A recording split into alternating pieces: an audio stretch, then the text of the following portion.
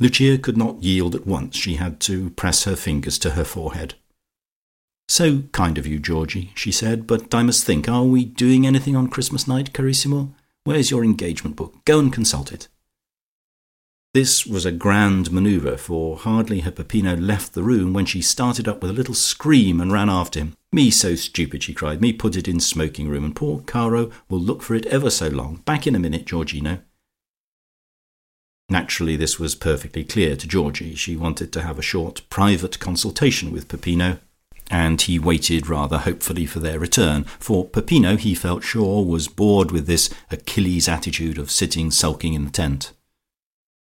They came back wreathed in smiles, and instantly embarked on the question of what to do after dinner. No romps, certainly not, but why not the tableau again?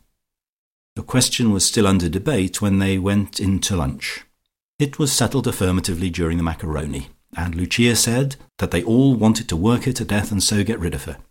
They had thought, she and Peppino, of having a little holiday on the Riviera, but anyhow they would put it off till after Christmas.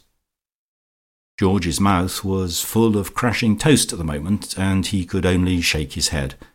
But as soon as the toast could be swallowed, he made the usual reply with great fervour.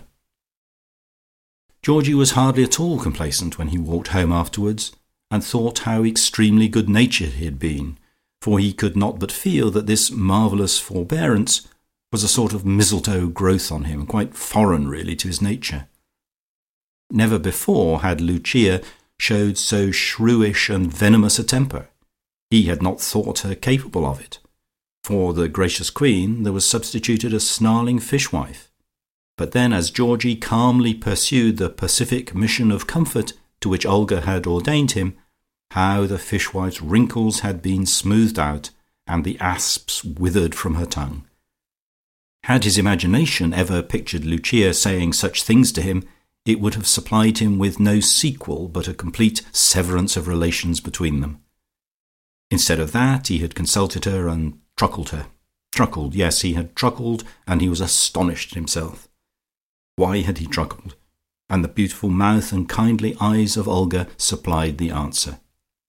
Certainly he must drop in at once and tell her the result of the mission.